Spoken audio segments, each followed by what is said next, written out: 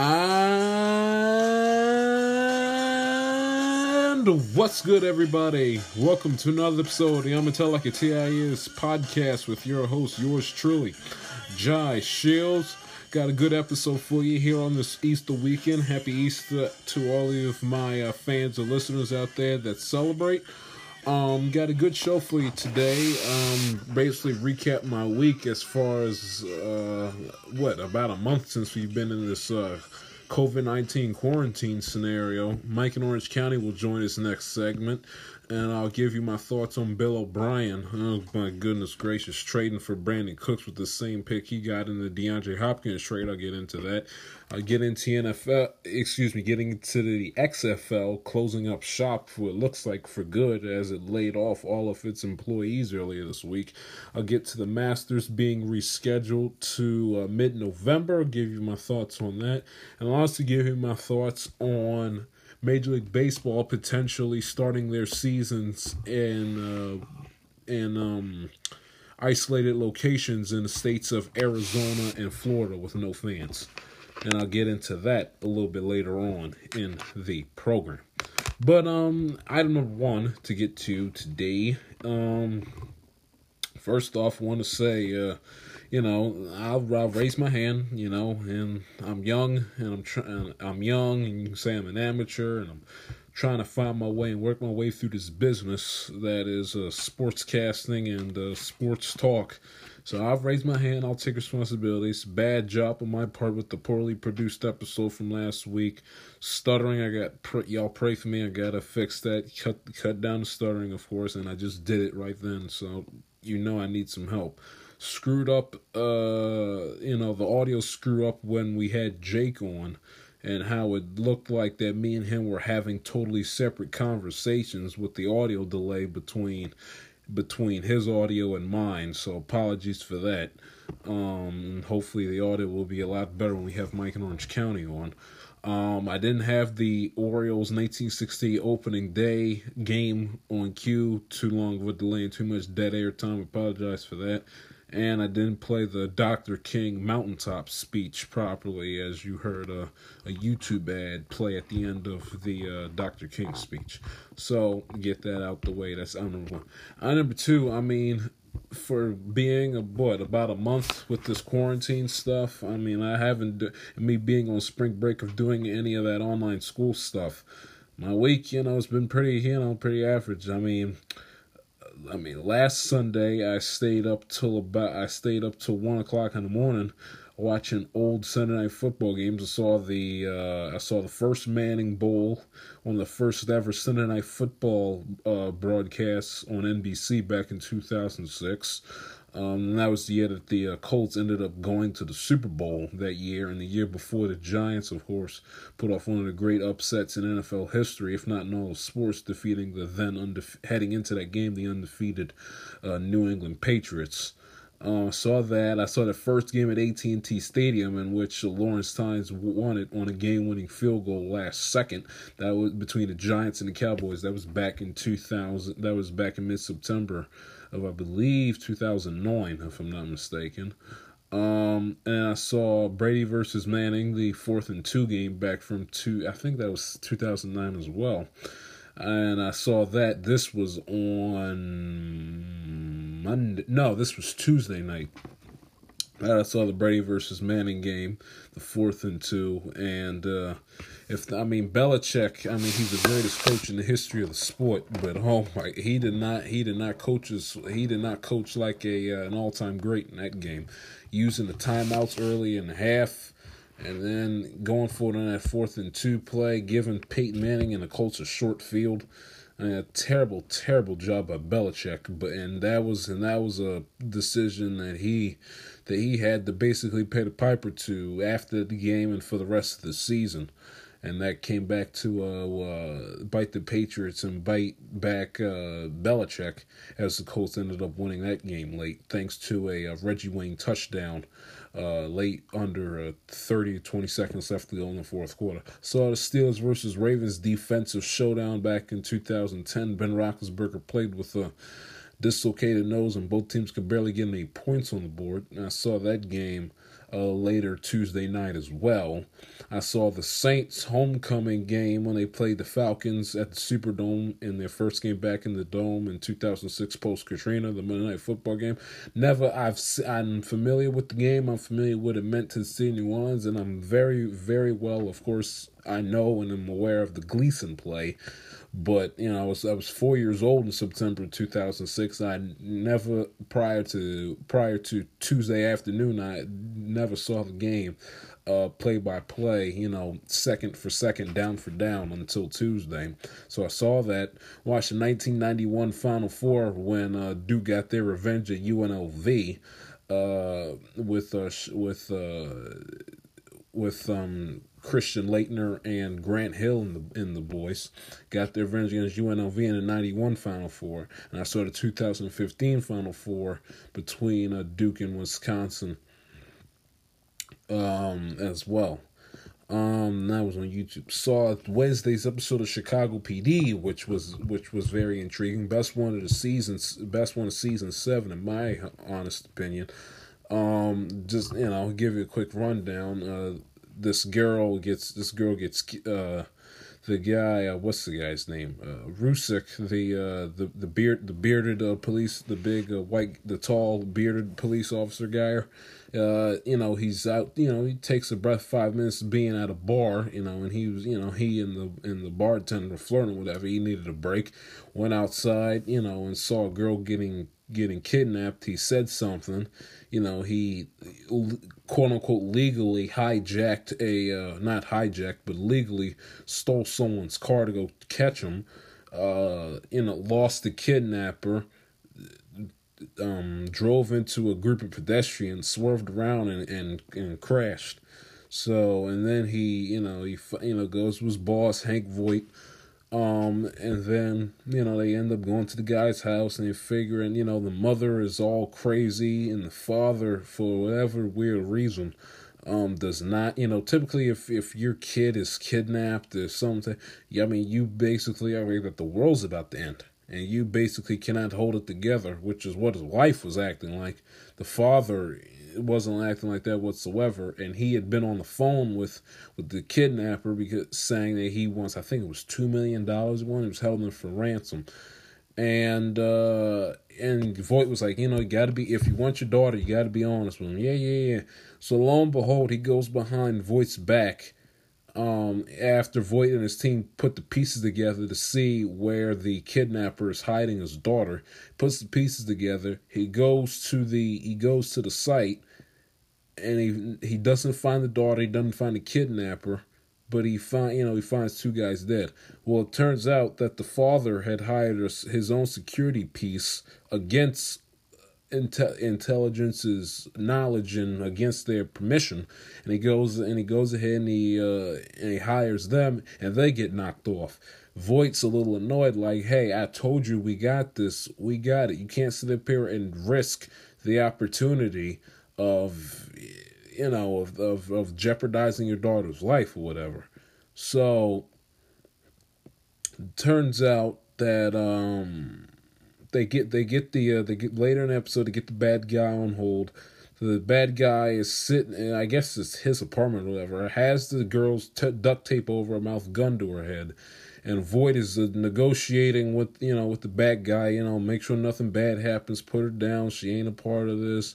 And the guy sits up here and says that something happens to his son involving the father, which is why he has his daughter hostage. And and he's like, well, something happened to my, something happened to my son. And then the father, he's like panning, his voice, he's like, I didn't do anything, I didn't touch, I didn't do anything. He's lying. So then Voight, if you watch Chicago PD and Hank Voight, he does not put up with any crap. So he grabs the father by his chest, grabs his shirt, and then he throws him up against the car. He's like, really? Because you've been lying to me this whole time. So long story short, the father was basically having a homosexual affair with the bad guy's son, And because he didn't want to be open about who he really was and his lifestyle, because this guy was like $1 million preacher guy, one of those pimp frauds that go around talking Jesus, yet they're just as crooked and just as twisted as a member of the mafia. And lo and behold, so he doesn't want to be open about it and honestly be true and honest with what he is and who he is. So he decides to basically basically kill the guy's son and bury him back in the woods where his $1 million mansion's at. So the father gets arrested, the girl doesn't get killed, and the bad guy he passed out or he died, one of the two, but no harm came to the daughter. Excellent episode. Suggest you go on download the NBC app and watch it for yourself. Played the Wii, which something I brought out the closet about last Saturday. Been into playing Wii Sports with my brother and sister. Forgot how much fun that was. All the games in that, bowling, baseball, the whole 9 yards. PlayStation 2 played plenty of that as well. MLB 07, MLB 11, the show. Blast from the past with those two games. Played basketball on the driveway. Beat my brother 1-on-1. By the way, on Monday. Hit a nice game-winning jumper to win the ball game with that. Went on a walk on Tuesday. And other than that, it's pretty much been in, nothing, again, no sports. Once again, nothing to, I'm sick and tired of hearing the news with the coronavirus. It's just, no schoolwork I have to do because I'm quote-unquote on spring break. So it's just, been trying to come up with ways to keep myself occupied as we head into what's coming up on, if not already, a full month of us being in this shut in with this coronavirus spreading around in this worldwide pandemic. And then, on Monday I called into, you guys that listen to me and know me know I'm a huge fan and listener of Christopher Mad Dog Russo on Sirius XM, Mad Dog Sports Radio. He's on every weekday afternoons 3 to 6. And so I called into his show on Monday, and chopped it up with Russo on Monday, and then called into the rap with Patrick Maher, as Mad Dog's called Patrick Mawa, with Patrick Maher on Friday night, and chopped it up with him, gave him who my top 5 quarterbacks of all time are, with Brady being 1, Montana being 2, Nice being 3, Bradshaw being 4, and Marino being 5. Chopped it up with him and talked about and then broke down the scenario where I had I don't know how, because I was up till about 3:45 Thursday night watching episodes of Chicago PD on season 5, because I just started watching, I think, back in season 6, but back in season 5, I need to catch up with Al and his situation, him going to jail and him eventually getting stabbed in prison. So I had got myself caught up watching season 5 of Chicago PD up till about 3:45 in the morning. And I go to bed, and I had this dream that I'm on a I'm 17 going 18 years old. So if I can say this without fear of anything happening. But I end up having a dream that I'm on a date with Olivia, or Liv Cowherd, which, if you don't know who that is FS1 Fox Sports Radio pundit Colin Cowherd's college daughter, who is one gorgeous, beautiful, magnificent looking woman. I mean, let's be fair. Let's be fair. And I got on the rap. I told Patrick the dream that I had, because I wasn't thinking about it. I was watching it whatsoever, and then all of a sudden I wake up and I was like, "Why don't I have to?" Anyway, I found out who she was about a couple months ago, and I follow her on Twitter, but that's about it. I find her attractive, and if I ever were to, and this is what I told Pat, well, I didn't tell Patrick this, but if I ever came to meet her, of course I'd ask her out. And I told Patrick, I said, whether you or someone that works on your staff and knows Colin or whatever, tell her that, yours truly would like to meet Miss Cowherd and take her out. Doesn't have to be anything fancy. Just take her out for a bite to eat and get to know her a little bit. And and then that's basically it. And next thing you know, my things blowing off because apparently one of my football teammates, and I'll mention him by name because what the heck, James Hansen, somehow some way was, why I have no idea, but was listening to Mad Dog Sports Radio on a Friday night with no sports going on, and he heard the show, and he heard my call, and my phone's blowing up, saying, talking, hype, how guys are, hyping it up, I'm not going to go into the details because it's a little edgy. We gotta keep it, within the guidelines, of the podcast, and it's, gotta be clean, but let's just say that a lot of guy talk happened with me and my football buddies, and I'll leave it at that. Take a break. Mike in Orange County, coming up right after this.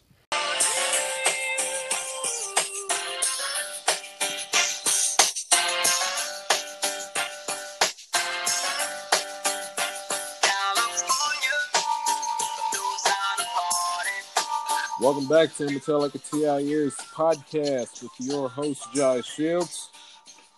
He's back again after making his first appearance in the month of February, breaking down Kobe Bryant's legacy in Super Bowl 54. It's our pal, friend of this program, and frequent caller and listener of Mad Dog Sports Radio, Mike in Orange County. Mike, good to have you back. How are you today? All right? Jai, great. Just want to say happy Easter to you. Happy Easter to all your listeners, your faithful, your family, everybody around this country. It means so much today, doesn't it, this Easter holiday? It does. Yeah, being shut in like this, yeah. It gives Easter like a whole new meaning. Really sure does. It does. Have me back on is, I can't believe it. As our friend Chris Russo would say, that's a little strong. But listen, I know you need to fill the time. Yeah, so it's all good. I need all the help I can get because I can't keep breaking down episodes of Chicago PD. That as Bruce Chicago PD, right? Yeah, as Russo would say, that's not championship radio. I love the program, but not too many people would be. Sopranos, I probably get some more. I'd catch some air with that, but not Chicago PD. Not that I would think, but anyway, it's neither here nor there. Yeah. Mike, first off, let me. I've done this. I did this with Brendan. I did this with Jake last week. I'll ask you the same thing. Give me your thoughts and your opinion on the whole coronavirus pandemic, and if you want to, you don't have to, but if you want to, go in depth of how it's affected you personally. Well, listen. Jai, it's been unbelievable. I'm 58 years old. I'm obviously a lot older than you, a lot older than a lot of Brendan and all these other guys. I've been around a while, but it's interesting, Jai. I talked to my aunt today, 99 years old, this beautiful woman. 99, lives in Nevada, LA, in the San Fernando Valley, Los Angeles, sharp as a tack. And we're talking about it like I've never seen anything like this. Believe it or not, her parents are around for the Spanish flu. Chris's famous Spanish flu, right? So, it's unbelievable because economically, medically, everything. It's just been it happened so quickly to us here. 1 minute we're out bouncing around, doing whatever. Next thing you know, we're quarantined. I can only go to the market. I can only go, I got to wear the mask now out here in California. I go to the CVS, people like have the walls up, and it's been an adjustment, no doubt. But you know what? We're all healthy in my family. I'm working from home. My wife's from home. Working from home. My kids are doing college from home. So it's been an adjustment. It could be a lot worse, right? Some of these states like New York, are just getting pummeled, and the rates. New York has the worst. It's awful. It's really bad. We just got Dr. Fauci and some of these other great medical people lead us out of this, and hopefully, the next few months we'll see something happening here. But it's been rough, very tough. It has. It has been easy. But what do you do for a living, Mike? So I work in insurance, right? For insurance. Yeah, so I do like insurance claims, things like that. So I could, it's like I could do this from home. I get on the computer, and I got my two computer screens, right. And as I'm doing that, I'm also listening to Adam Shine, Chris Russo, Patrick. I mean, so it's we'll get into Patrick later on. Believe me, I will not leave that stone unturned. That was absolutely amazing the other night. Yeah, absolutely amazing. Yeah.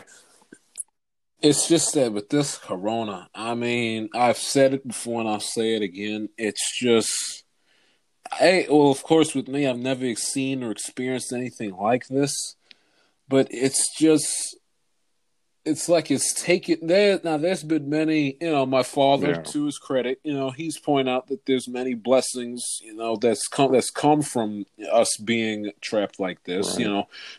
Spending because with my household, there's not a single person in my house that isn't in high school. Okay. My my sister's in high school, my brother's in high school. I'm a senior on my way out. So the five. So we like to call ourselves the Shields 5. The Shields 5 is, it's going to become like the Shields 4, and the Shields 3, and then the Shields 2 pretty quick. And my father told me how much he wants to take advantage of the opportunity and the time that we have together because especially if this virus goes a lot longer than, goes well into the fall, or God forbid, into the winter or into 2021. By the time, whenever this thing ends, it will be time for me to go my separate ways. My brother will be soon after. So, and life will start becoming busy again, and people, So, and I've enjoyed it being around my brothers and sisters every day. I mean, I always tell them this. They're my first friend. Before I met, came in contact with you or Dog or Brendan or Jake or any of my friends or buddies or acquaintances that I've come in contact throughout my whole life. I had them too. So, and I'm grateful and I'm appreciative that I've kind of, made sure that I've spent a lot more time than I would be if it's, with everything being regular and equal, of me being home and spending time with them. But the other part of me just can't wait to get back to school. And I feel bad for you, Rajai, because, it's your senior year. We all know that, and your friends. And you guys, this is not right. You should be there at school. Whether it's, the prom coming up, with the graduation ceremonies, grad night, all these things, all your friends playing spring sports. I don't know if you watch like Scott Van Pelt on ESPN. He does a senior night. It makes me sad. It makes me sad. I see these great kids, high school kids, college kids. And that's something that can't go back. My son's graduating college this year. Probably not going to be able to walk into graduation. I don't know what they're going to do. So it's affecting everybody. Everybody's life's been turned upside down, and yet being together, like you say, and my family trapped with me 24/7. Listen, they deserve a medal. Are you kidding? How much? I mean, can I talk about Irvin Magic Johnson 24/7 with them, and Kareem and Bobby Grich? Drive him crazy. Absolutely. I mean, let's be fair. So we got to see. I mean, it's just. I want to get back to school. It's not so much because this is what I said this too. I said I would rather deal with the grind of laying up at 5 a.m. and going throughout the regular, to go to school and do my schoolwork in school rather than having to deal with the temptation and the struggle of being home, waking up at a decent time, much later than 5 o'clock in the East. And then having to literally roll out of bed, take a couple steps, and then I'm sitting there at my desk doing my schoolwork. And then I got to worry about, is their little server that they have where they give us all of our work, is that going to crash? Because literally the entire school and teachers, everyone affiliated with Archbishop Curly I is on that database, and you got to worry whether or not it'll crash. If it does, how long will it stay crashed? When will it be back up? But Correct. I want to get back there. I want to converse and hang out and joke around and laugh and have fun with my friends, my classmates, many of who I won't see until the reunion, if ever again. If God forbid, Yeah.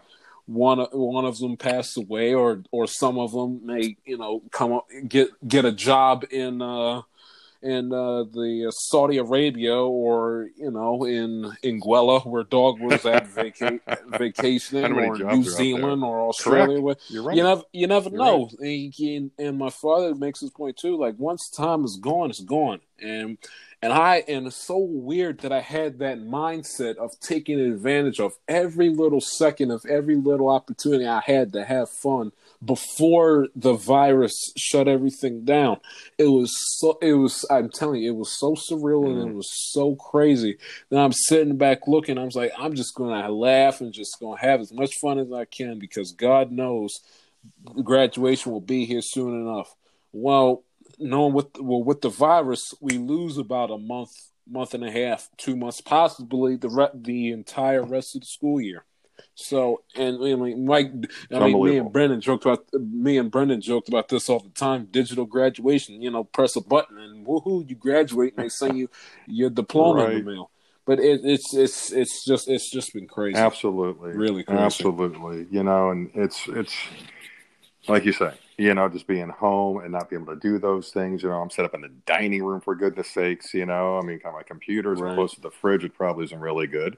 Lounging in there some of the day and watching the news each day. Now, listen, we have an incredible governor here in California, Gavin Newsom. He's done an incredible job leading our state, Jai. This guy is a leader. I'm extremely impressed. He jumped on our quarantine quickly, probably saved thousands of lives.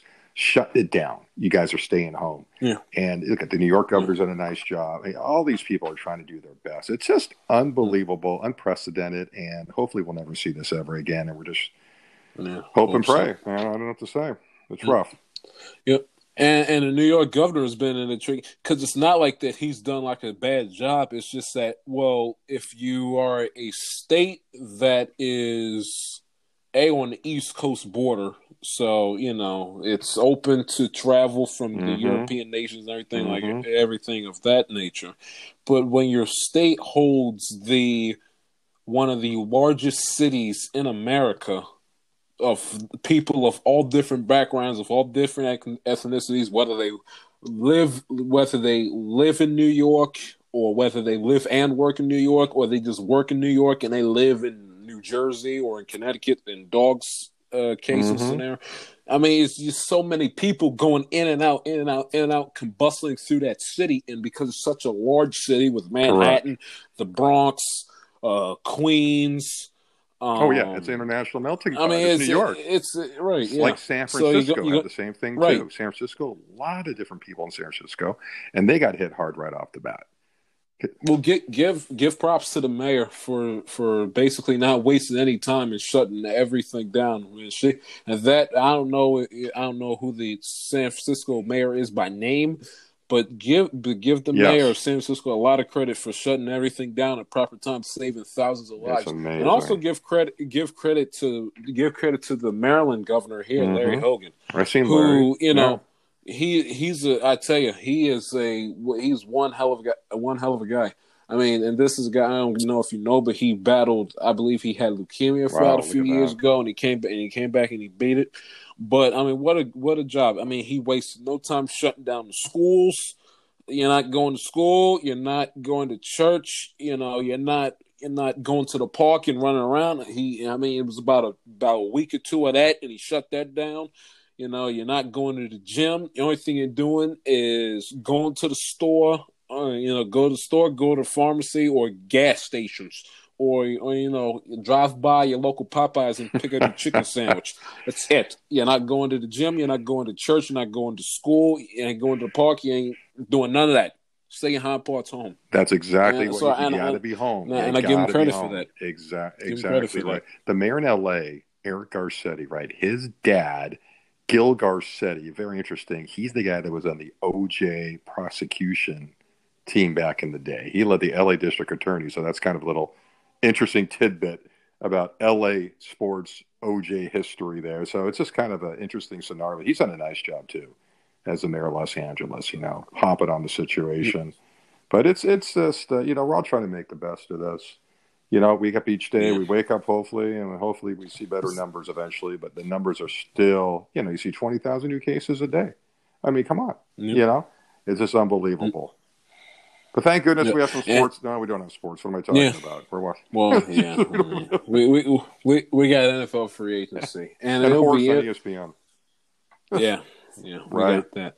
So you said earlier that you said you're 58 years old, and last week I brought up the 52nd anniversary of Dr. King's assassination. So you are what? Your birth. You share the same birthday as me.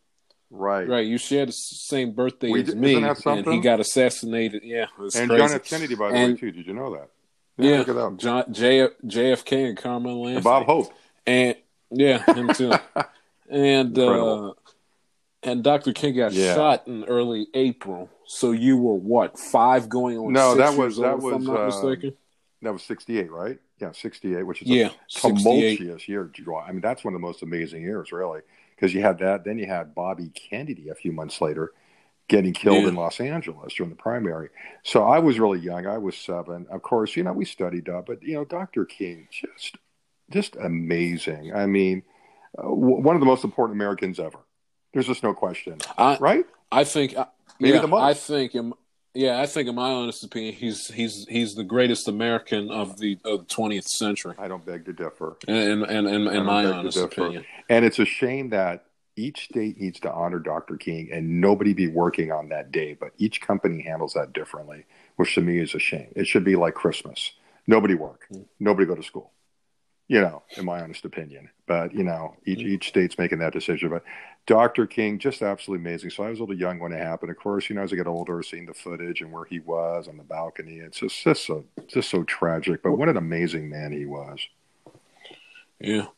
So do you remember, where were you when you found out at that young of an age? Where were you when you found out that he had gotten shot and killed? I was 7. That's young. I mean, it's funny. My, I would have been first? I was living in Los Angeles. We didn't move out to Orange County until 1969. So I was living 67, going to elementary school.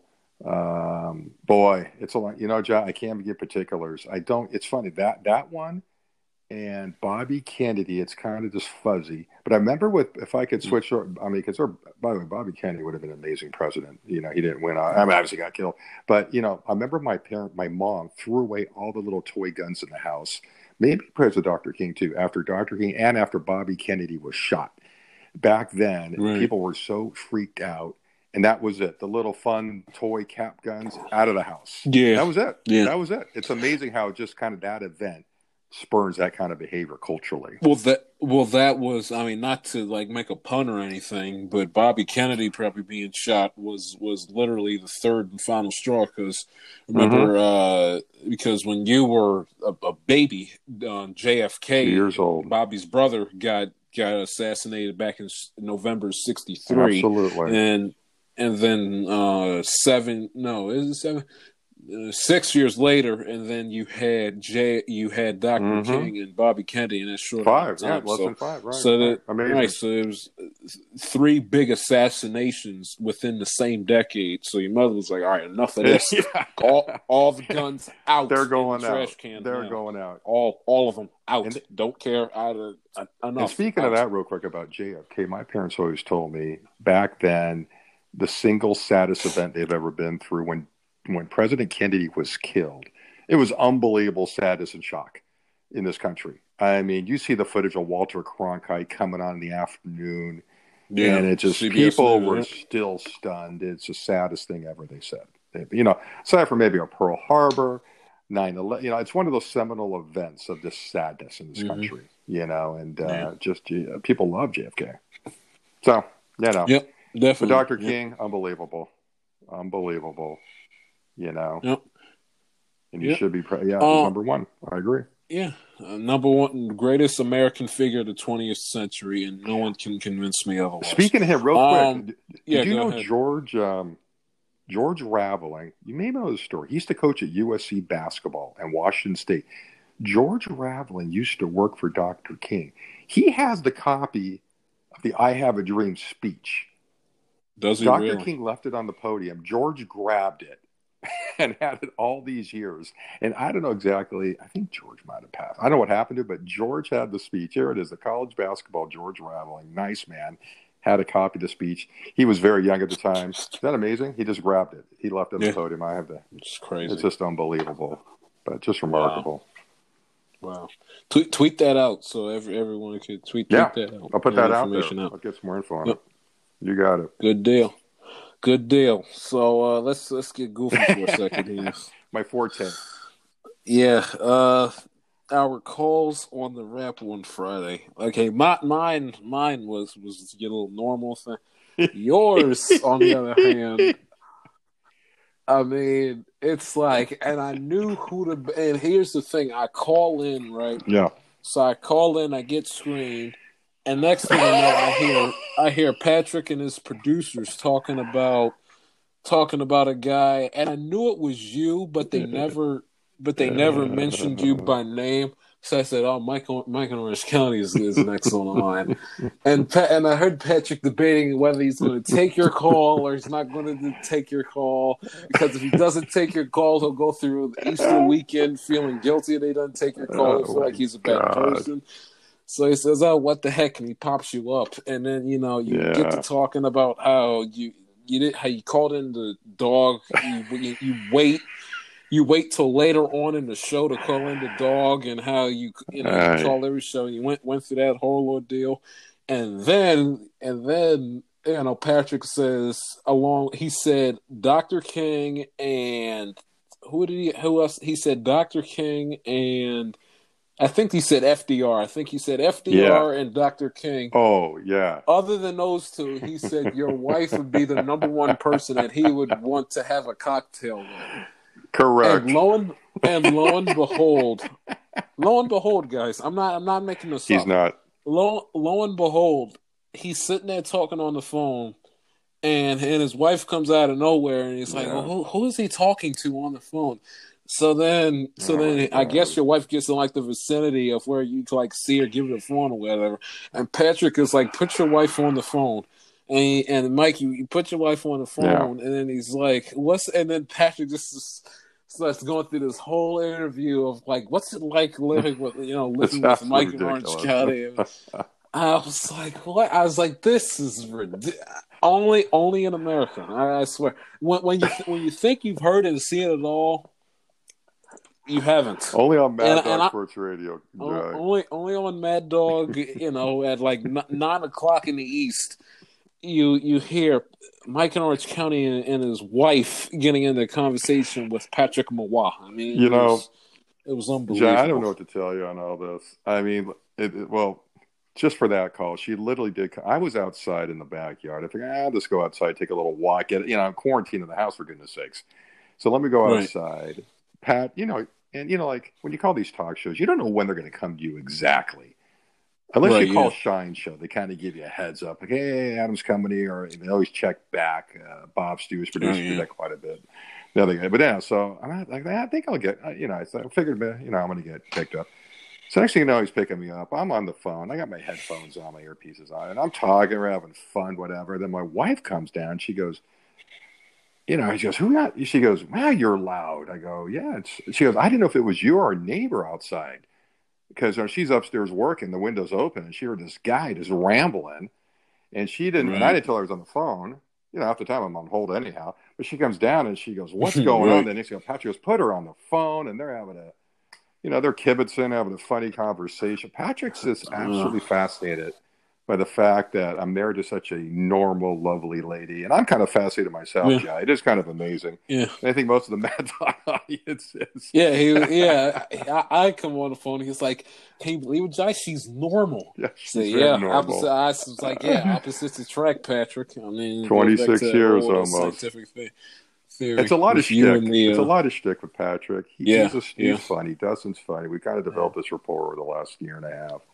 And I'm almost kind of like, the fun kid, the fun guy to come on, have a good time. And, he likes to play it up. People like me. They don't like me. I don't know what it is. I just kind of go out there on these calls and have fun and talk about the Angels in 78 and 79 or whatever, and the Lakers in the 80s. You're friendly Mike in Orange County, breaking down old Laker and old Angel teams. I think it really knows the hell to people. Yeah, it does. It really does. Yeah. And then I pick up the phone, or he picks. He puts me on, and he asks me like he's known. I was like, yeah, opposites attract, Patrick.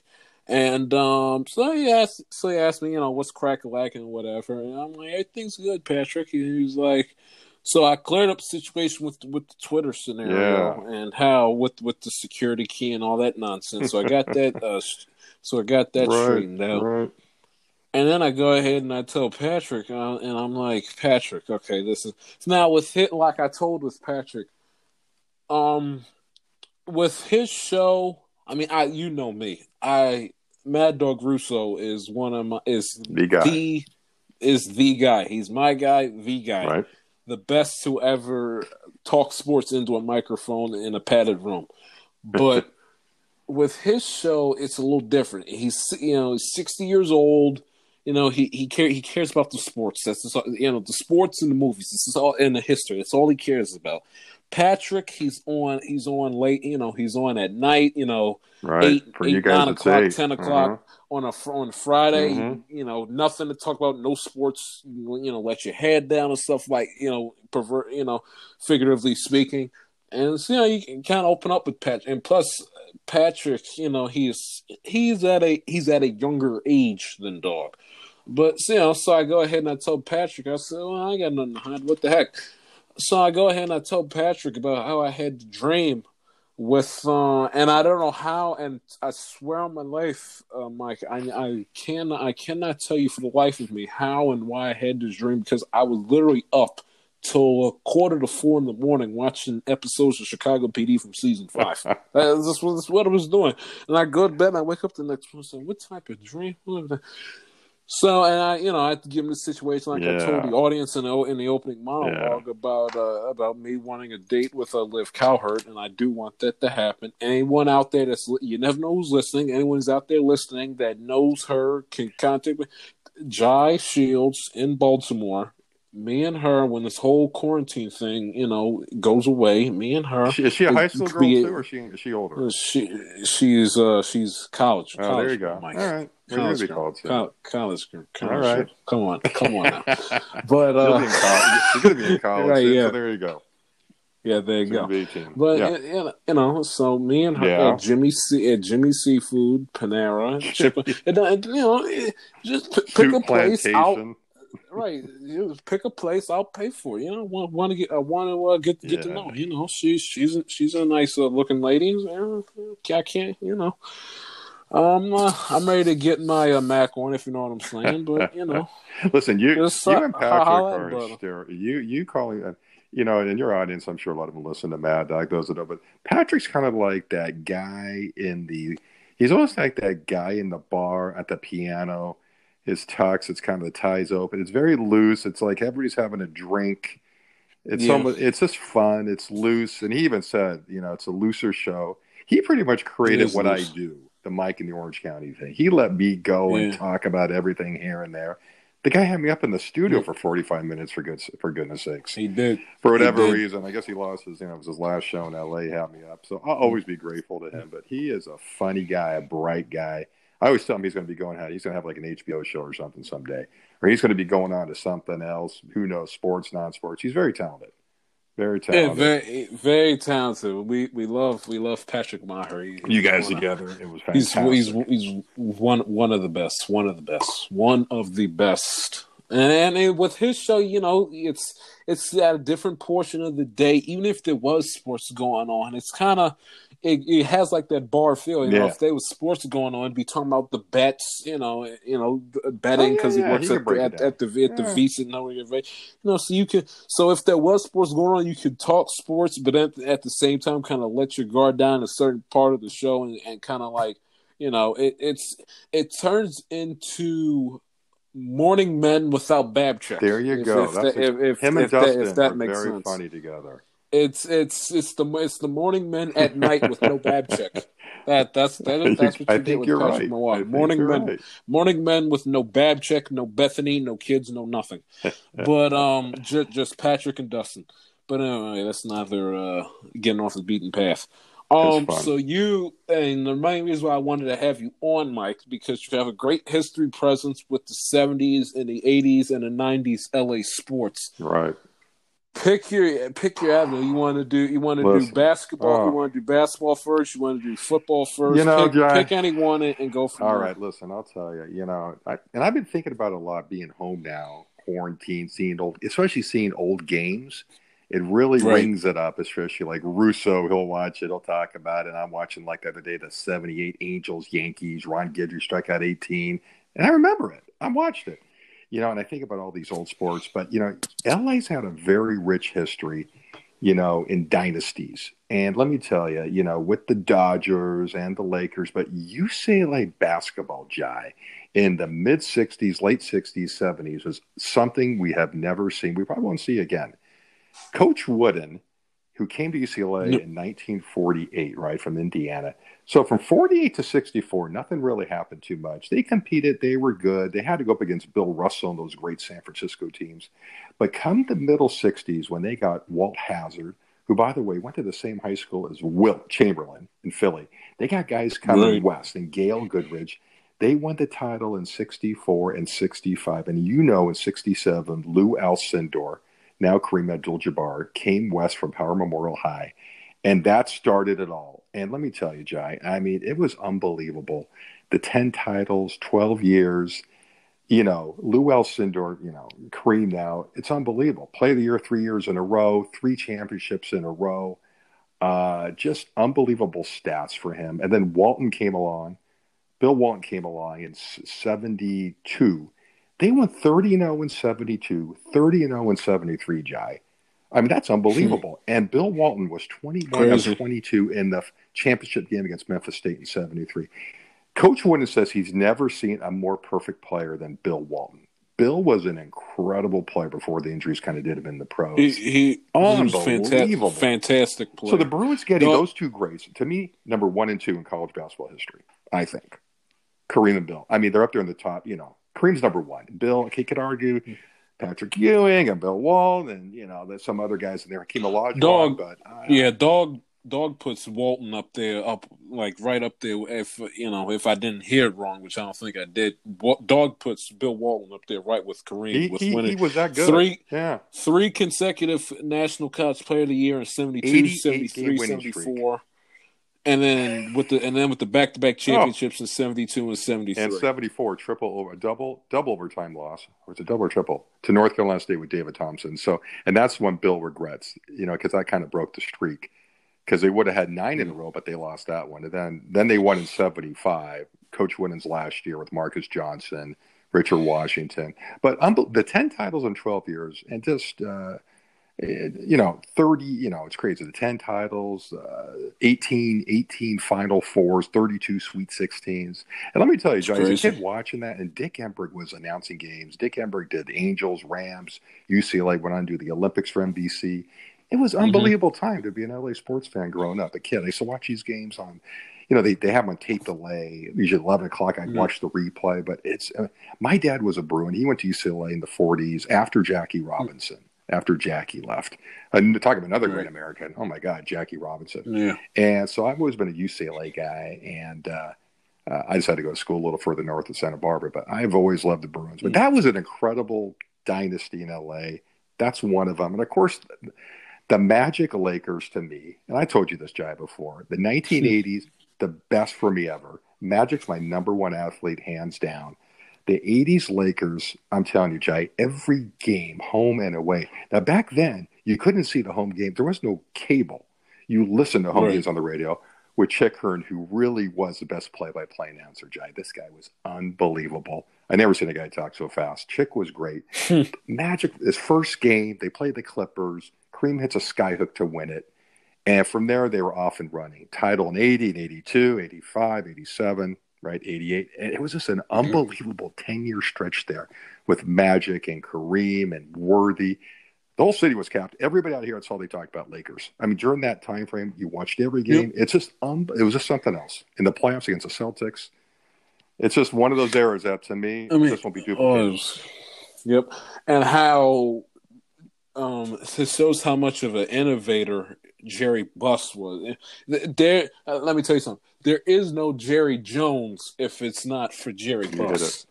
You know, I mean, Jerry Buss made it sure. He was like, this is what we're going to do. We're going to build a solid – what we're going to do, we're going to build a solid team on the court. We're going to get Magic Johnson. We're going to get Kareem that still has plenty left in the tank. And we're going to get Worthy. We're going to build up a superstar squad on the floor, okay? We're going to get Pat Riley out there who, honest to God, every single time I look at old footage of Pat Riley from the 80s and the 90s, Mike, he had to be the smoothest white man to ever wear a suit. Let me tell you, he was the women loved Pat back in the day. And they still probably do. He's a handsome guy, right? Very slick. But that's what's incredible about Pat, Jai. Everybody thought he was slick, and he was. He looked great, but he was tough. He's from New York. Very tough guy. They preach defense. It was not slick in terms of, it was Showtime, but they played D, and he worked him hard. Very hard. And Pat, the whole Pat story real quick is interesting too. This is another part of Lakers history, which is amazing. I think they came out with a Showtime or HBO series on that years too, and there's a book written about him. But Pat wasn't even going to get into coaching, right? So the Lakers' first year, 79-80, right? So about 10 games into the season, their coach, Jack McKinney, Magic's first year, fell off a bike. Okay, he was going to play tennis, and he had a brain injury. He had a head injury. He had to retire. So they made Paul Westhead the head coach, right, who was the assistant. And they needed an assistant coach. Chick Hearn, the announcer, they asked Pat Riley, do you want to do the job? He said, nah, I don't know. They literally talked Pat into taking the job as an assistant coach, right? Pat had no interest in coaching. He was a Lakers commentator, okay? He was a color guy on TV with Chick Hearn. He took the job. Next thing you know, they win the title that year in 80. Okay, 81, they lost to the Rockets in a best of three back then. They played best of three.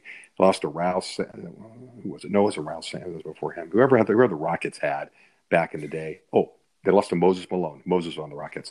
And then the next year they came out. They started slow in the 82 season, and they fired Westhead and promoted Riley, right, to the head coaching job, and that was it. He was off and running after that. He won those titles. And then, of course, went to the next. So it's interesting how that all worked. Yeah. It was really circumstance. Crazy. It's absolutely crazy. Absolutely, it's one of the most amazing stories. But what Jerry Buss, Dr. Buss, the nicest guy, the greatest owner, just unbelievable, so close to Magic, and just created this entertainment, just behemoth. Mecca. You're right. He used the game of basketball, and he used the location that he was in Los Angeles, and literally created the big perfect it was a sports entertainment empire that became the LA Lakers. And when Jerry Jones bought the team towards the end of the 80s, he basically, the Cowboys were still kind of big because they had they had Staubach and they had Landry sitting there. But Jerry Jones kind of did the same thing. We're going to get a coach that, like Pat Riley, is a nice looking, handsome, middle-aged white man that's got, that you never see their hair out of place. We're going to have dynamic superstars like Michael Irvin and Magic Johnson, and then Emmitt Smith, right, and Troy Aikman, and then along the way we'll get Prime, So now that you're talking about, I see a lot of parallels in how Jerry Jones kind of built up that had his little vision of that early '90s Cowboys dynasty in comparison to how Dr. Buss wanted his Showtime Lakers in the '80s look with Jack Nicholson, and Michael Jackson, any celebrity you can think of. Everybody was sitting there on court with Mr. GQ Pat Riley as the head coach, and then Mr. $1 Million Smile Magic Johnson running the point with Worthy and Kareem, of course. Michael Thompson came aboard, Clay's father, and they got him in a nice pickup. Bob McAdoo was there one time. Kurt Rambis and the glasses and the Superman persona. It was an incredible time, And then, to play the Celtics and that ESPN miniseries they did, the 30 for 30. That was fantastic. It's as good as I've seen. And I know the Bulls one is probably going to be just incredible coming up, but the Lakers Celtics one, it was perfect. It was absolutely just what a trip down memory lane. And, it's just, to me, it was the best era. And my friend of mine, his name was Harry, right? Good friend of mine from high school, smart kid, 4.0 engineer. He loved his Lakers, loved his Angels, all the teams I loved. And Jai, sadly, he ended up moving back to New York, right? He worked on Wall Street. And 9/11, he was there, right? He was there, made it home, everything's fine. But years later, he passed away, probably from cancer, probably due to that. And I think about him. I see those Lakers, and I think of him. That's the guy I grew up with. That's my guy. You have a certain guy you watch sports with. Your guys now. And man, I just remember going to playoff games, and it was just the best. What an era. And the Lakers had, they had the Kobe era too, the Shaq era too, which was fantastic. I watched Kobe pour in. They had a game on today on NBA TV, and Kobe poured in his 42. But to me, that '80s Lakers, nothing like it. Nothing like it. Really, really revolutionary as far as the NBA was concerned, and they had a tough time in the '70s too. And the Lakers and the Celtics kind of bought the NBA out of that rut, and basically helped make the NBA what Magic it is today, and Larry with the big superstar names, and it being a player-driven league. Like what Dog said a few weeks ago, how he can get his kids to watch games of old.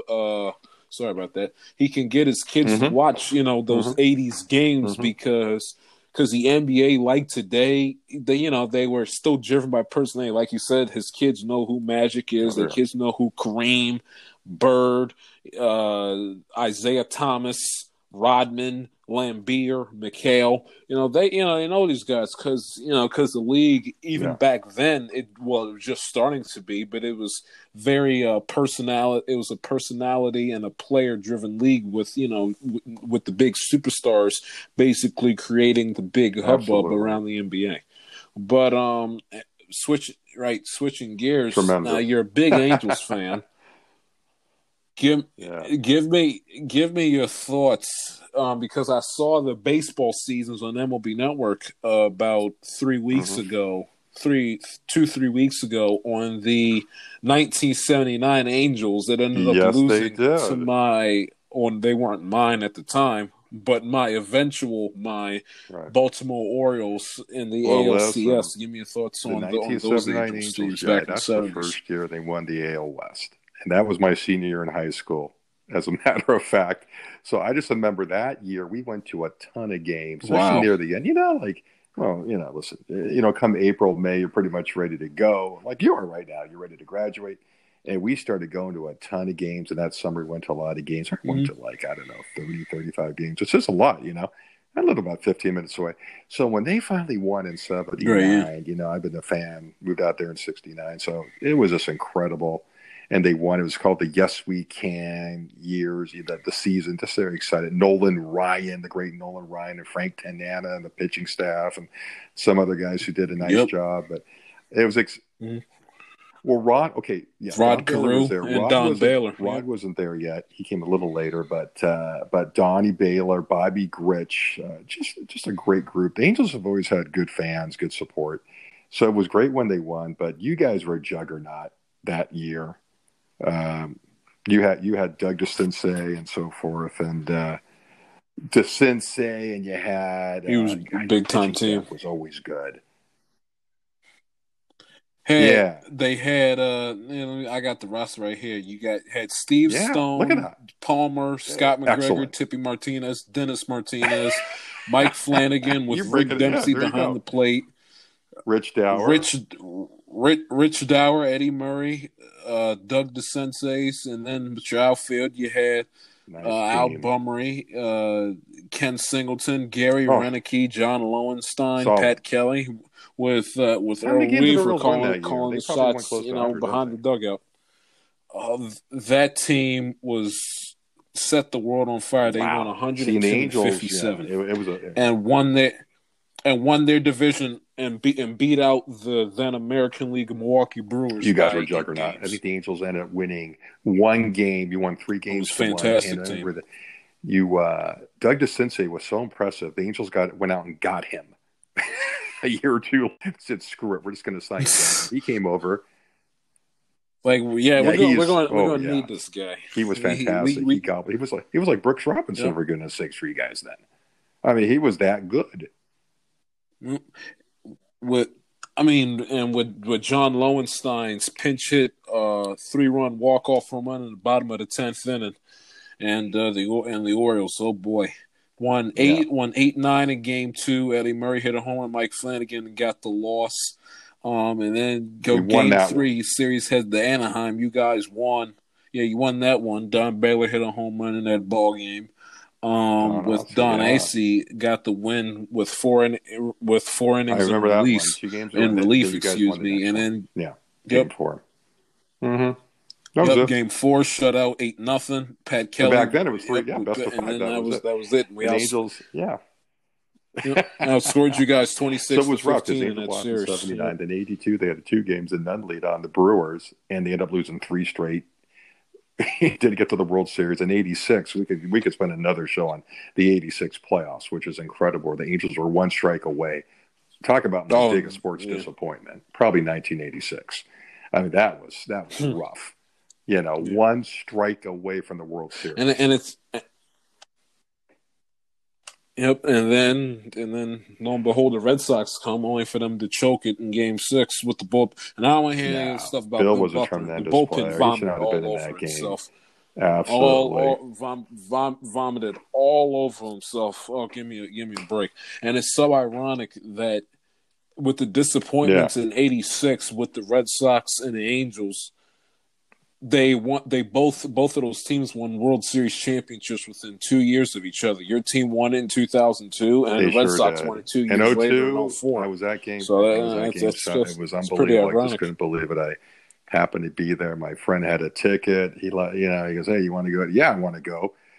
Well, real quick on that. After Game 6, the Angels had a miracle comeback in Game 6 in 2002.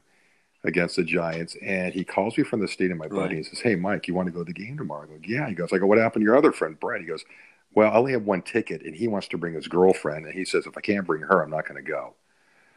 Jai, what asinine decision is that to forego Game 7 of the World Series of your childhood team because you can't bring your girlfriend? Jai, I don't want to ever hear you do it. I mean, come on.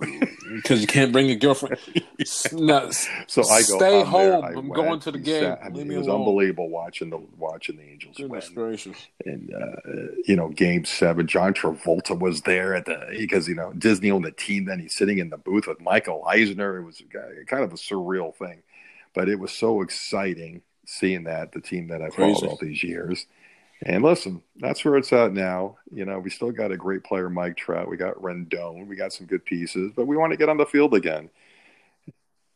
Of course, you need pitching. Listen, Mike, I'm not going to deny that. We didn't get exactly pitching, but I tell you, Mickey Callaway is a pitching coach, and Joe Madden will help a bit. They're just good leaders. It looks like Callaway's a great pitching coach, I understand. And I like Joe Madden.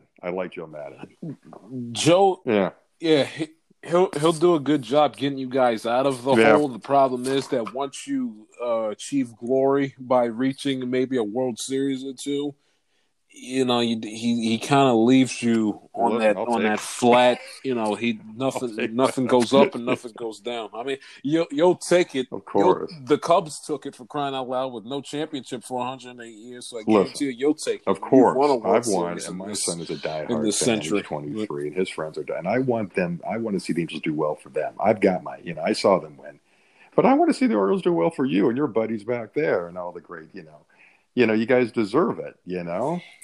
It's going to be a while with such a great franchise. We're suffering like we've been around since 1954. We've won 3 championships in 66, 70, and 83.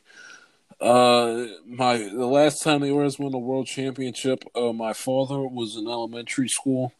Okay, I've been rooting for the Orioles. The Orioles were the first sports team I've ever fell in love with. Baseball was my first love before any of the other sports. So, and they're my hometown team. So they're very close to home. I've been raised and I've grown up in a family filled with Orioles fans, lifelong. And I don't know about you, but I would like to see my team that I've given my I wouldn't say sweat, my heart and soul towards and my money and things of that nature. I'd like to see them win a championship so I can enjoy it with my older loved ones that that are now as on the quote unquote the back nine of their life. And I'd like to enjoy it with them before the good Lord calls them home, because I'd be bouncing off the walls if the Orioles win a championship, but it would be a bittersweet feeling of the Orioles winning a championship, and my parents, my grandparents, everybody, and them not being around to experience it with me. I'd be like those. I'd be like those poor. No, not poor, but I'd be like those Chicago Cubs fans that sat through their entire childhood and most of their adult life waiting and yearning for a championship, and they knew, and their aunts and uncles and cousins and grandparents and great grandparents and great aunts and great uncles, all of the adult family members in their life loved the Cubs just as much as they did. But they had the bittersweet feeling. But yes, the curse is finally over. But boy, what I would do to bring them back to life to experience it with me, because this is something about baseball that it's something special with baseball that you don't have with a lot of the other sport. I mean, it's like with Brad Pitt's in movie Moneyball. How can you not get romantic about baseball? I love football. I love it to death. I mean, heck, the more I get, all of my my ratings are through the roof when I'm breaking down. When I'm breaking down NFL and when I'm breaking down the NFL. But it's just something about baseball that just makes the game so special. And me and all of the good fans and the good people of Baltimore deserve to see this team be a champion, especially because it came so close to beating the Royals in 2014. Well, like they say, Jai, and we got swept. They always talk about it. There's always next year, the old cry. And for a lot of teams, it happens early. There's always next year because the season could be over in a few months. But you talk about the lineage, and I agree with you. There's something about a lineage in baseball from your grandparents. For me, it's my grandfather, who's born he came over from Russia in whatever year it was. He was to New York, and he was a huge Brooklyn Dodger fan. And then he moved out to LA in the 30s. And then the Dodgers came, in the 50s. And then, he listened, I remember growing up, he listened to all those Dodger games on the radio with Vin Scully, the home games, and he was a tremendous Dodger fan. So, my dad was a baseball fan. So you get your love of the game, from your folks, from your grandparents, from your relatives, like you talk about, but it's always going to be with you. If they do win, who's here, who's not here, it's going to be for them. You know what I'm saying? It's always going to be for the whole group, but it'd be nice, like you say, if it was sooner rather than later. Rather than later. Yep, exactly. Yeah. That's all I want is just for them to win that championship and to see them hoist that commissioner's trophy so I can go to the parade. Of course. And just say for a moment, my Baltimore Orioles are the best baseball team in the world, and say that with confidence and say it with my chest out. And we have the championship the stats, the final scores, and a trophy, and a pennant, and confetti, and a parade, and T-shirts, and hats, and a ring, and all that nonsense. And you have would buy all of that a ton of merchandise, no doubt. That's all I want. Oh, I would. I'd be Orioles world champions. And you listen, you guys had the Nationals that won last year, and I'm sure that was kind of tough on the Oriole fans, right? Being so close, in a sense, and watching them win a little bit. Yeah. I mean, because you know how much I can't stand the Astros. I had no problems with rooting for the Nationals. The old Orioles fan that's been around, it's been around going back into the 60s. Yeah. And if not, the late 50s, they kind of, who kind of have a little bit of an edge to them. They might not have, they might have vomited at the fact that the Washington Nationals, who have been a franchise since 2005, have a World Series championship, and the Orioles haven't done anything since Billie Jean was on the number one of the Billboard Hot 100. But I'm pretty sure it bothered a few Baltimoreans and a few Orioles fans, and it didn't bother me though because I can't stand the Astros as far as I can throw them, as you well know. They're likable, and plus they were such a likable team, incredible, such a likable team. But sooner rather than later for the Orioles. Sooner rather than later.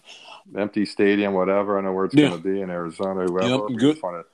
Listen, we're overall, it's hard. We missed out on the Final Four. We missed out on the NCAA. Now it's baseball. Now it's going into the Lakers on the verge. This year, and it's frustrating. But we got bigger things going on right now. What are you going to do? Are you by any chance? Are you for Major League Baseball playing those games in those remote locations in Arizona and Florida? It's a tough call because to me. Listen, it's going to be odd to watch, right? It's going to be odd to watch these guys on the field with no fans. And what about these guys being away for so long from their families? Like, I think Dog talked about it. Mike Trout's wife is pregnant, right?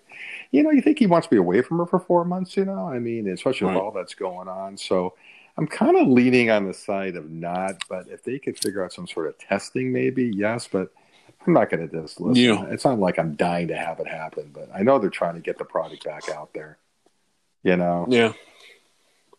Yeah, I don't. Here's my opinion on it, and I was going to say, I'll still talk about it later in the show, but because you're here, I'll bring it. If it gets to the point where we can't have a decent season with a respectable postseason, I just say, and I was going to hurt them in the pocket, and they're going to hate to do this because you're going to go about 20-something months with no baseball. The last game of matter in the last game that everyone paid attention to is going to be game 5, game 6 of the 2019 World Series of the Nationals winning it at the Minute Maid Park. So I understand all that, but look at it this way: 2021, they're going to have the World Baseball Classic, which if it hasn't gotten intrigue before, it will definitely get a lot of intrigue this time, especially because heading into the 2021 WBC. The USA will be the defending champions heading into that tournament. So, and if you're not if you're a baseball fan, but if you like baseball, if you love baseball, you'll be into the World Baseball Classic. So, and that is already competitive baseball being played right in the month of March. It's baseball's World Cup before the season starts. You got that. Season, I guarantee you. I mean, every year they start opening day earlier and earlier. So it was like March 30th last year. This year it's supposed to be March 26th. So probably they'll have opening day on St. Patrick's Day. We'll have opening day on St. Patrick's Day. We'll get all revved up and ready to go for baseball St. Patrick's Day. And you just you just go into 2021 and you basically have an absolute fantastic A-bomb of a season where it's like the best baseball season, out of this world competitive 7-game, 5-game, series played all over the place, 7-game epic World Series, epic regular season games with walk-offs and perfect games and hits. Just have an absolute, and count on the fact that you have an absolute perfect 2021 season, and you have that, and hope you have an epic World Baseball Mm-hmm. Classic, and you basically hope for the best and hope that you have one of the best have one of the best overall seasons in 2021. If and only if it gets to the point, which it honestly could get to that point, if you think that you cannot have an honest season playing at the minimum 75 games and have a decent postseason tournament at the end of it. If you can't do that, then I know it'll hurt them in the pocket, and they'll hate to do this, and the players will cry and scream. But at this rate, listen, lose the battle to win the war. I'm with you. Because people will be chomping at the bit, whether they're casual baseball fans, sports fans that don't like baseball, but from time to time have a slight intrigue in it, and the diehards like you and I will be foaming at the mouth for baseball season come March of 2021. If they were to cancel the 2020 strike happened, right? Mid-season, whatever that was, and that was it. And we survived. It's like, okay, it didn't happen that year. And I think back like, yeah, we missed it, but we came back in 95 and played again, and there we are. So it's not like it's not going to be the end of the world. It's frustrating. We all love it, but if it can't be done, it can't be done. We can't put together some sort of double header, seven innings and. Guys in the stands. Guys are in the stands. Right, yeah. To get up to the bat. What in the hell is going on? It's gonna be a little too much. With the social distancing, no, you can't.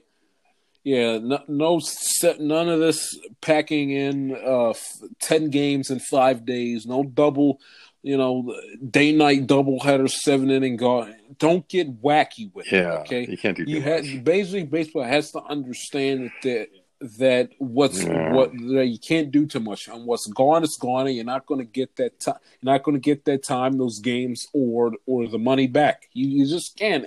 Everyone around this country and around the world has lost some money in their pocket and has lost some precious moments of opportunity. You're just going to have to face it and accept it.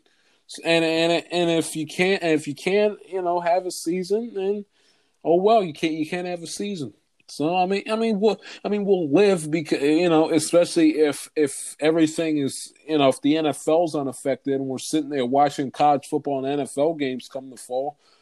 It'll be a good substitute. It'll take the edge off, and then you'll have your NBA basketball. Suppose if they get the season over by Labor Day, you'll have NBA basketball to take you up in the that'll cover you. So you'll have and then baseball will start back up March 2021, and you basically have a fantastic season and hope for the best. But don't do anything stupid or egregious or hasty to try to make up for lost time. Take advantage of what you already got.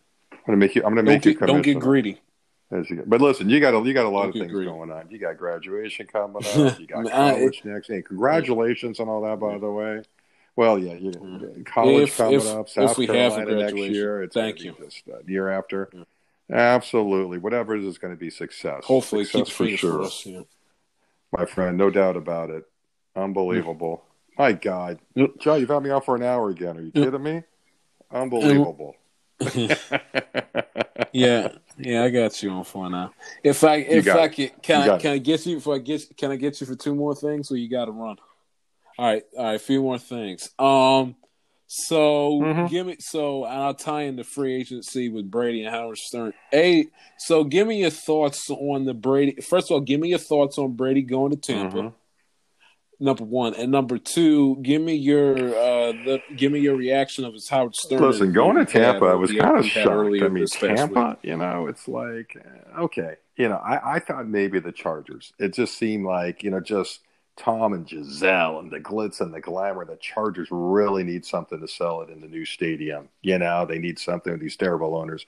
L.A. and I thought with Tom out. Yeah. That's vomit-inducing, Mike. But you may continue. That's vomit-inducing. Seeing Tom Brady, get off my screen. From a marketing standpoint, you just thought maybe that's where we're going. LA, play football stuff going on. But then I thought, then he talked about it. the ex-wife, the mother of his child, Bridget Moynihan, who's by the way, she's on Blue Bloods, one of my favorite shows on CBS, great cop drama. She films in New York. You want to be close to her. He likes the situation in Tampa. I mean, it's warmer weather. You live in Jeter's house, as we heard on the Stern show. It is, listen, 20 years, what a run. I'm saying 6 titles, 20 years. But, usually at the end here, these greats like Unitas when he went to the Chargers and Namath, it just doesn't work out well usually, Jai. I don't think we're going to see this greatness again. The man's, what is he again, 42? I mean, whatever he is. I think Father Time might be I'll look it up. It was looking a little weak last year. He's in his early 40s. You could tell there was some tailing off. So I don't know how he's. We'll see. Terrible. I guess it'll be kind of exciting. But Tampa, to me, it's not like a franchise. 42. I don't know. It's 42.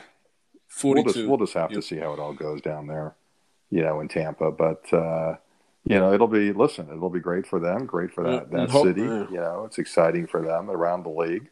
And changing conferences and everything. It'll be interesting.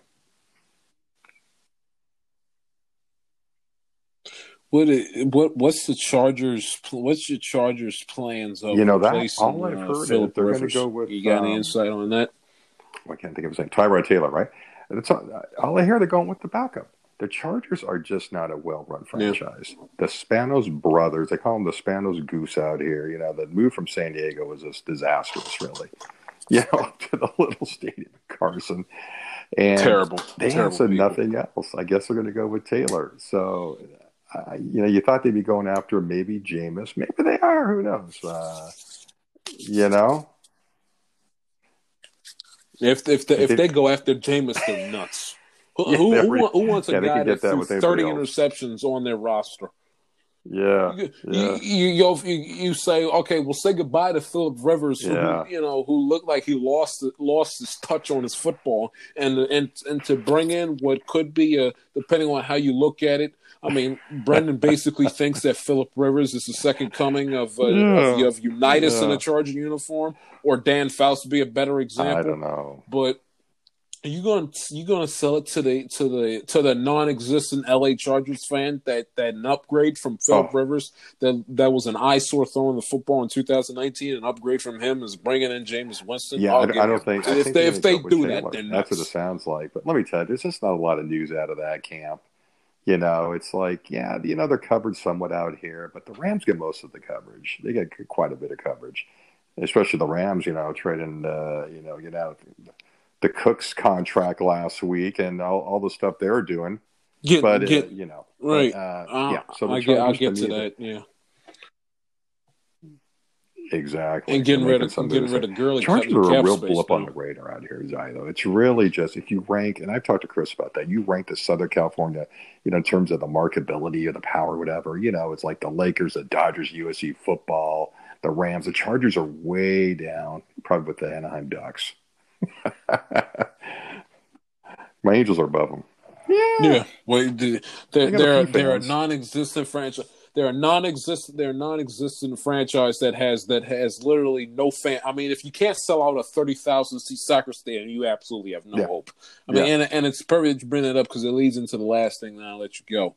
But I read earlier this week that apparently it's going to be the Rams and the Chargers. The first time in the history of Hard Knocks, they're going to have two teams on Hard Knocks. We're going to have the Rams and the Chargers because they're opening up a new stadium. Are you kidding me? Okay, first, I got an argument for both teams if you just let me go for a minute here. Okay, the Rams were already on Hard Knocks a short 4 years ago in 2016 when they moved back to L.A., okay, with Jeff Fisher, Jared Goff not knowing how to dress the whole 9 yards. Okay, so we got the Rams when they moved back to LA into the college stadium. We got to see them again just because they're moving into that $1 billion stadium that Stan Kroenke and his hairpiece put together. Please, okay, that's I'm number one. I'm number two. The Chargers? Okay, a team that, like you said, is a blip on the LA radar, non-existent as far as LA sports are concerned whatsoever. And they're not even going to be playing in LA. They're playing in Carson and Inglewood, across the street from Kim Kardashian's house and about a block away from where Gordon Ramsay lives. Okay, they're not playing in downtown LA on LA Live at the Staples Center where Kobe and LeBron used, lace up their cleats. or in Chavez Ravine with the backdrop of LA in the background with the Dodgers with Sandy Koufax and Kirk Gibson. They're not playing it. They're playing in a Los Angeles suburb, and the team, like you said, is non-existent. Doesn't exist in the LA market. Gets little to no media attention. They can't sell a 30,000 seat soccer stadium. They have no stars to speak of whatsoever. And Philip Rivers is a San Diego Charger, not an LA Charger. Okay, LT's long retired. They have no. I mean, you just sat up there and told me, Mike, that they're going to try to replace Philip Rivers with Jameis Winston, and we got to sit up here and see these Muppets on Hard Knocks. Give me a Very break. We got to look at the Chargers, really. Okay, I know the Buccaneers were just on there a short time ago, so I'm kind of like contradicting my own argument. But you could at least, what they're doing that anyway, because they're putting the Rams back on. But could you give me the Buccaneers with Brady adjust? Now I'd half of me would probably throw up because it'd be nonstop Brady and Giselle. Give me my vomit bag. But give me the Buccaneers. Give me the Chiefs coming off of their championship. Have Andy Reid eating some Kansas City barbecue in the middle of August. Give me the Patriots. I told Brendan exactly. They haven't been on Friday night. Give me the Patriots. Give me. Let me see how. Let me see. Right, they haven't been on, and I want to see how Bill Belichick and Kraft and that entire team and organization, adjusts to football life post Brady. This is the first year since 1999, the first season in the 21st century of the new millennium that the Patriots have not had Tom Brady on their roster. And their first season since 2000 when he wasn't the starting quarterback. I'd be interested in that. Belichick would go to the NFL films and all that. Give me that. I don't want to see the Chargers, who don't exist in the LA market in the big picture. And Correct. I don't want to see the Rams, who I saw on there 4 years ago. The whole new stadium. I think they're just trying to. Yeah, the league's just trying to. Exactly. SoFi Stadium. I'm with you. Because new stadiums. Oh, give me a break, please. Last year, the Raiders, it wasn't that good. I didn't think. I don't think it was that great. I honestly, when you had the Antonio Brown fiasco and John Gruden, that's all you need. In my honest opinion, that's all you need.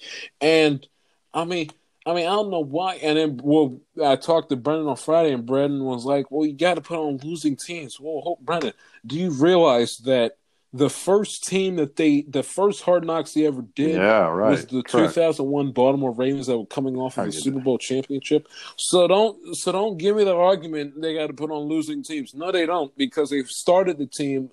Because they started this program going in depth analysis and in depth, going in depth with a team that's coming off of their first ever championship. And in a franchise that was, as Stephen A. likes to say, a franchise that was wet behind the ears, breath smelling like Similac. The franchise was, came to Baltimore in 1996. They're champions in 2000.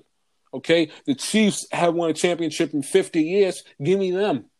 Give me the Patriots adjusting the life without Brady. I don't want to see. I'm not interested in Sean McVay riding the Peloton, breaking down his playbook, and then with the Ukrainian fiance that he has coming into. No, I'm not interested. Who only knows about 15 words in English?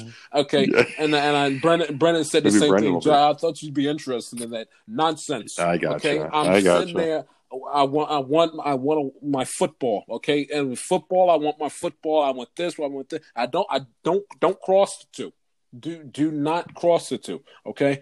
And I would hate, because I'm the type of person that likes to watch my shows on the television. I would hate to be watching an episode of Hard Knocks. Well, I probably wouldn't be in the house I'd Stevenson, so I might be, but you never know. But I'd hate to be watching an episode of Hard Knocks and have my, and because HBO, they kind of push the envelope with a little bit of things, and I'd hate to watch an episode of Hard Knocks and have Sean McVay's fiance walk in with the satin robe on that she got on sale from Victoria's Secret on the screen, and I get sit here and explain to my mother why she's looking at a half dressed woman on on a television screen unless they've been trying to watch Hard Knocks, and they got Sean McVay on the Peloton at 5 in the morning, breaking down the 4-3 defense. But I get you. You know what? Let's just see what happens. Oh, but my Hard gosh, Knocks is almighty best enough. when we get full access, when we see these crazy offensive line coaches, right, or these crazy special teams coaches, or guys getting cut. I don't think we saw guys getting cut last year. I think Gruden controlled it a little bit too much. I don't know what happened last year. I just didn't think you're right. The Tony Brown thing was you got to have more kind of this crazy. The old Gruden. We'll see what happens with the Rams. But Sean McVay, he's very slick. He's very cool. He's smart. You know, and I'm sure there'll be some home life episodes there. So, sorry, Jay, I have to get ready for that with Ukrainian. And it's Sean McVay is he's no Lombardi. Okay, let's be fair. Rough. He vomited all over himself for the Super Bowl. His 2019 team was nothing to be spoken of whatsoever. Jared Goff, terrible. Todd Gurley, nowhere to be found. That's why they cut him. What I got to look at? Sean McVay on the Peloton and watching Aaron Donald basically bench press Ram trucks. Not interested. Give me Belichick and adjusting the life with Brady. That I care about the football stuff, not the gimmicky nonsense. Okay, I could care less about what Aaron Donald puts in his little homemade protein shakes when he wakes up at 5 in the morning, about to do 5 sets of 10. I was looking forward to see Greg Zuerlein on there, but he's in the Cowboys. So I guess we can see Greg Zuerlein working out, trying to kick 80-yard field goals or something. You know, I don't know what the hell he's doing. But there you have it. So yeah, who knows? Absolutely, Jai. Perfect timing. Mike, it's been a pleasure, pal. Thank you, appreciate it. More commonly called the beautiful Italian. I talked to Patrick Rackman who said dinner's ready. So look at the timing on all this, Jai. Let me just say, fantastic. Yeah. Thanks for having me on. Anytime. Fantastic. You are a true talent. You're going to go far. Anytime, it's exciting Mike. to hear your podcast, your calls. You keep it up. Happy Thank Easter. you. Best to your family too. Let's be safe, my friend. Okay? Appreciate it. All right. Maybe I'm selfish. I want you to myself, I can't help it. Maybe I'm selfish. Ladies and I can't. Maybe I'm selfish. I want you to myself, I can't help it. No one but me, baby. To my thick chicks down in Texas, all the way to New Orleans, where the girls could catfish. And in LA, every chick's an actress. Hollywood status with the shaded glasses. To Detroit, the place that I rest, where the ladies got sister. Welcome back to Metallic TIS podcast. Thanks once again to Mike in Orange County for joining me. I'm sure he will be back on the program within the very near future.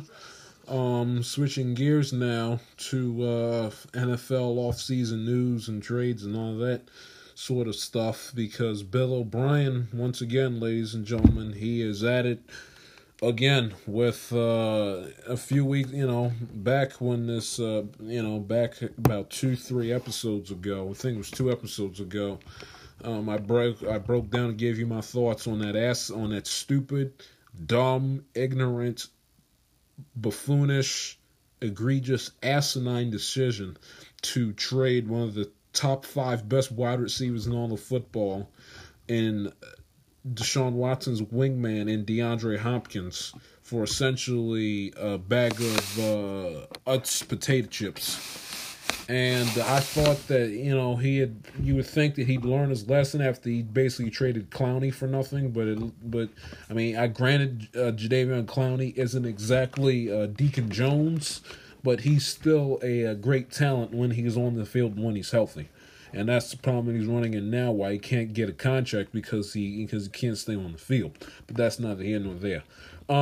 So it turns out that he has found his replacement, and he's found his replacement for DeAndre Hopkins and wide receiver Brandon Cooks, which is okay. Is Brandon Cooks DeAndre Hopkins? No. Is he a scrub? No, he is not. He's a decent wide receiver that's had a few thousand receiving yard seasons within his career.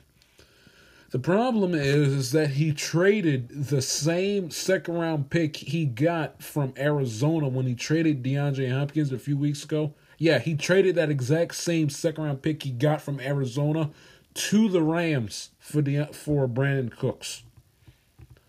I mean, if you are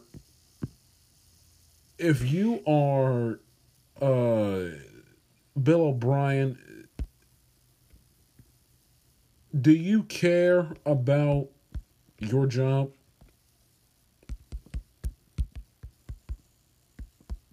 Do you care?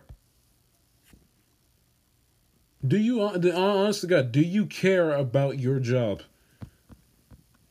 Honestly, that's an honest question. Why would you trade the pick you got in one of the dumbest trades in the history of the National Football League? Why would you trade that second round pick and then just trade it to LA for Brandon Cooks? Why? Why? Why would you do that? Why would you got a pick for your stupidity of trading away DeAndre Hopkins? If anything, you keep that pick so you can, rebuild on the go to make sure that your team is semi-decent without one of the top 5 wide receivers in all of football on it anymore. But no, you don't keep the pick if you're Bill O'Brien. No. No, you don't keep the pick. You use it and you trade it to LA. You trade it to LA for Brandon Cooks. Okay, not Aaron Donald. Brandon Cooks, who's a good wide receiver. He's not a DeAndre Hopkins top 5, top 10 wide receiver in the NFL. He's not that. He's a good wide receiver. He's no DeAndre Hopkins. He's good. That's what he is. He's a good receiver that has shown some highlights and has had some moments of talent and greatness. He's good, but that's it. He's no DeAndre Hopkins. And you trade that second round pick you got from Arizona, and you trade that pick to Los Angeles for Brandon Cooks, rather than keeping the pick and at least trying to make to make lemonade when you get sour lemons. Really? I mean, Bill, William, what are you doing? What are you doing? What are you doing? What are you doing? As if LA doesn't need help trying to basically get back to the Super Bowl because they're stuck in cap hell because they gave Jared Goff and Aaron Donald all that money.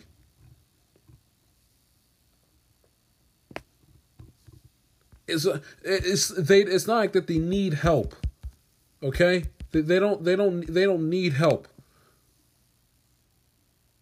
You got Jared Goff, your quarterback, and Aaron Donald that sucks up the majority of your cap space.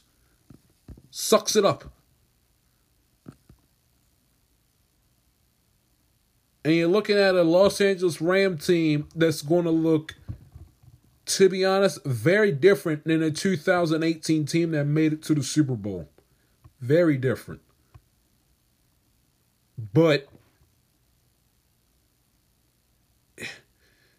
you help Los Angeles and you hurt yourself.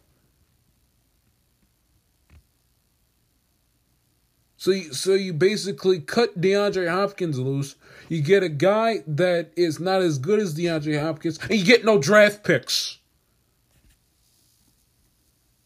That second rounder, jeez, I almost knocked the mic in the floor. But the second rounder, that's it, it's gone.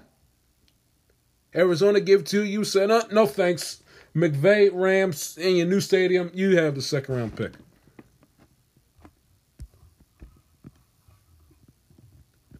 Bill O'Brien has no business, none whatsoever, with running and being in an NFL front office.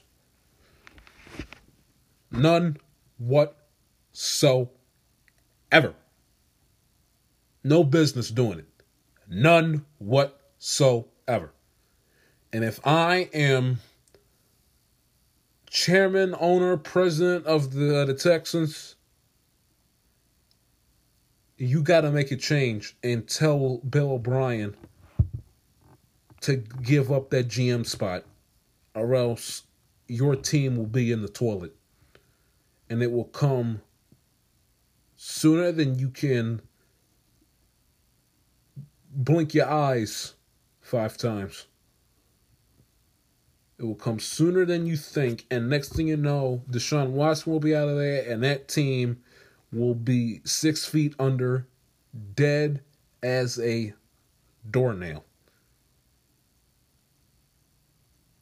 Because Bill O'Brien has no business being an NFL GM, whether it's by association, whether it's because he got the title because they haven't bothered to hire a GM, whatever the case might be. You need to get him the hell out of there, because he has no business being an NFL GM, none whatsoever.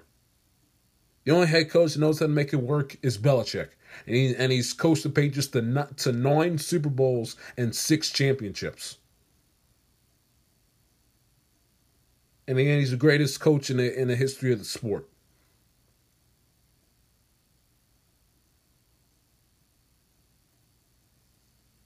Need to get him out of there. Plain and simple. Back after this.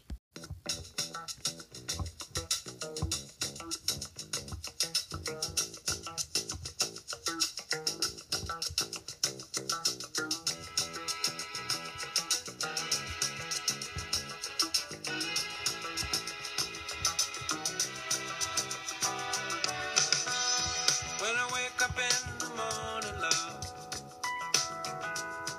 and the sunlight hurts my eyes, and something without warning, love, bears heavy on my mind.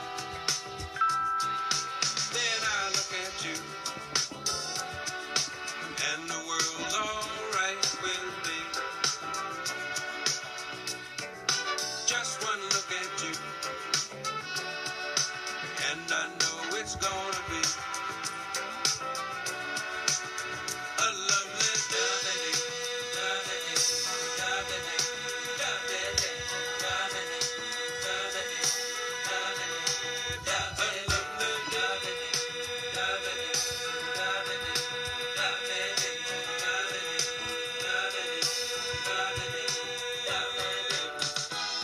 When the day that lies ahead of me. Continue to honor Bill Withers with this track. Real quick, keep the music going. The XFL closes up shop. Looks like for good. They fired all of their staff and employees and things of that nature. And if you remember that they said when they canceled the rest of the 2020 season, they said they were going to make sure they'd be back for 2021. Well, that looks that way right now. Is literally there is no XFL. Every employee that is employed by the XFL is now on the unemployment line, and it looks like that XFL 2.0, even unlike the first, and this is a better XFL than the first one, but at least the first one finished a whole season, and it looks like this one will be cut like the AAF won't be able to finish an entire season, and will join the AAF and the previous original XFL in the Football League trash can. So this was the XFL. More Bill Withers.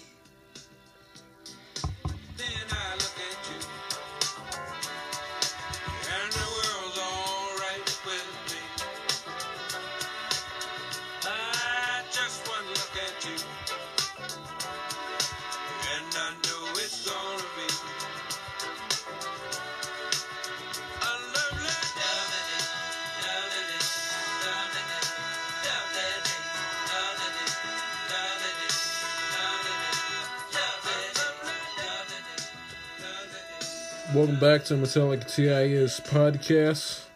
Last order of business before we say goodbye. This Sunday, is the time of recording this, April 12th on a Sunday, would have been the final round of the 2019 Masters with the golf. And we would have been able to figure out and seen if Tiger Woods, for the first time in 15 years, was going to try and defend his Masters championship, in which the anniversary of him winning it last year's event is, I believe it's on the 14th, which is on Tuesday.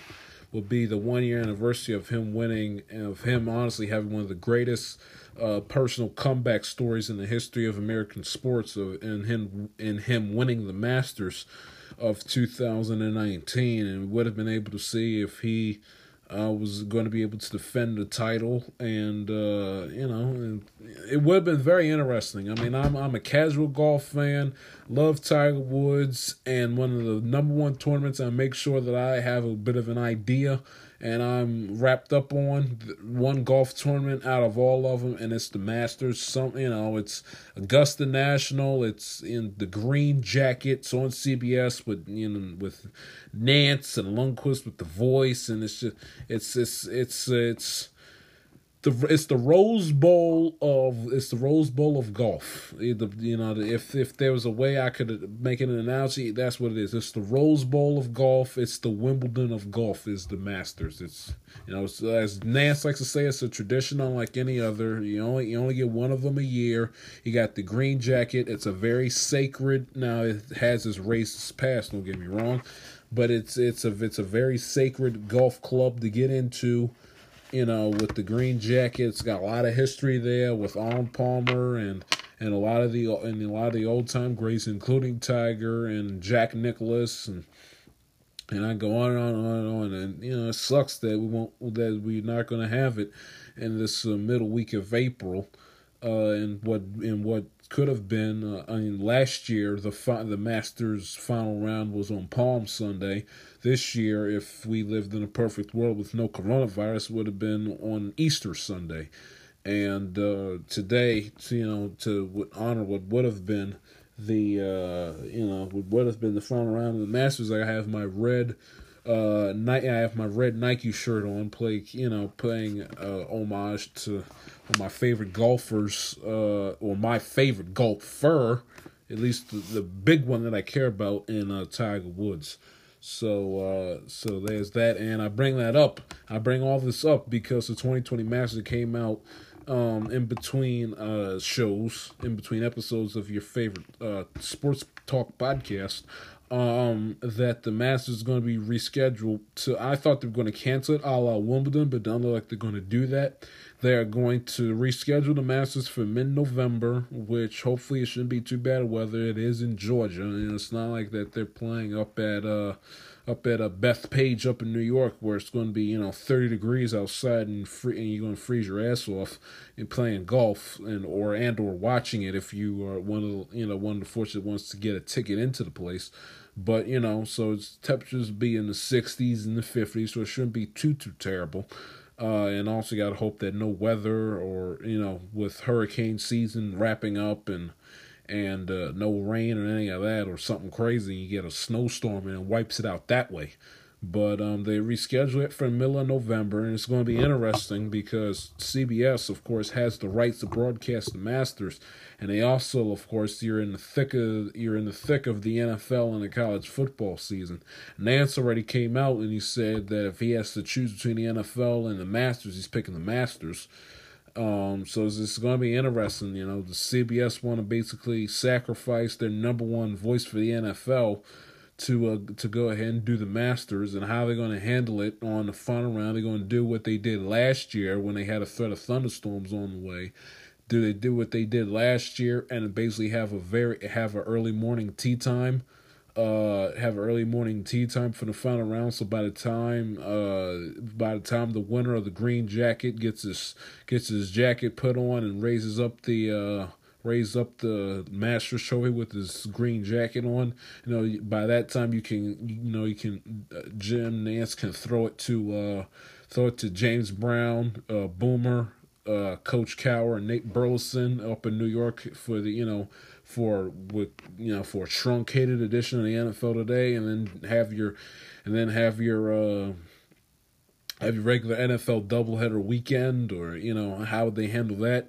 And then on Sunday with the college football, it at least gives you a little bit of space. You don't have to worry about start it up at towards the back end of the morning, 11 o'clock. So by the time you're out of there by 3:30. So you can throw it to Nessler and Danielson, who will be at in Baton Rouge for LSU Alabama, for a perfect example. So it'd be interesting to see how CBS handles that in conflict with the NFL that they'll have on that weekend. But we shall see. I mean, I'll be into both, if there'll probably be no NBA in the middle of November for 2020. If they wrap up the season somehow by Labor Day, there'll be no basketball. So it'll be college football, the NFL, and the Masters. So it wouldn't be the worst thing in the world to have a little Masters thrown in with the football, especially if Tiger's in it, and who knows, we could witness some history in Tiger repeating. It's a long shot, but hey, not that many people thought he'd win the 2019 Masters. So, as I've heard throughout my life, with God, anything is possible. But that remains to be seen. So, I want to thank you for listening to another episode of the Unmetallica TIS podcast. Shout out and thanks to Mike in Orange County for joining us. Really appreciate it. Follow me on Twitter at TheJShield. Follow the show on Twitter at I'mATell_it_TIS. Subscribe, listen if you haven't already. Available on Spotify, Apple Music, iHeartRadio, the works. If you know Colin Cowherd, tell her to give your boy a holla. It's your boy Jai Shields. Talk to you next one. See ya.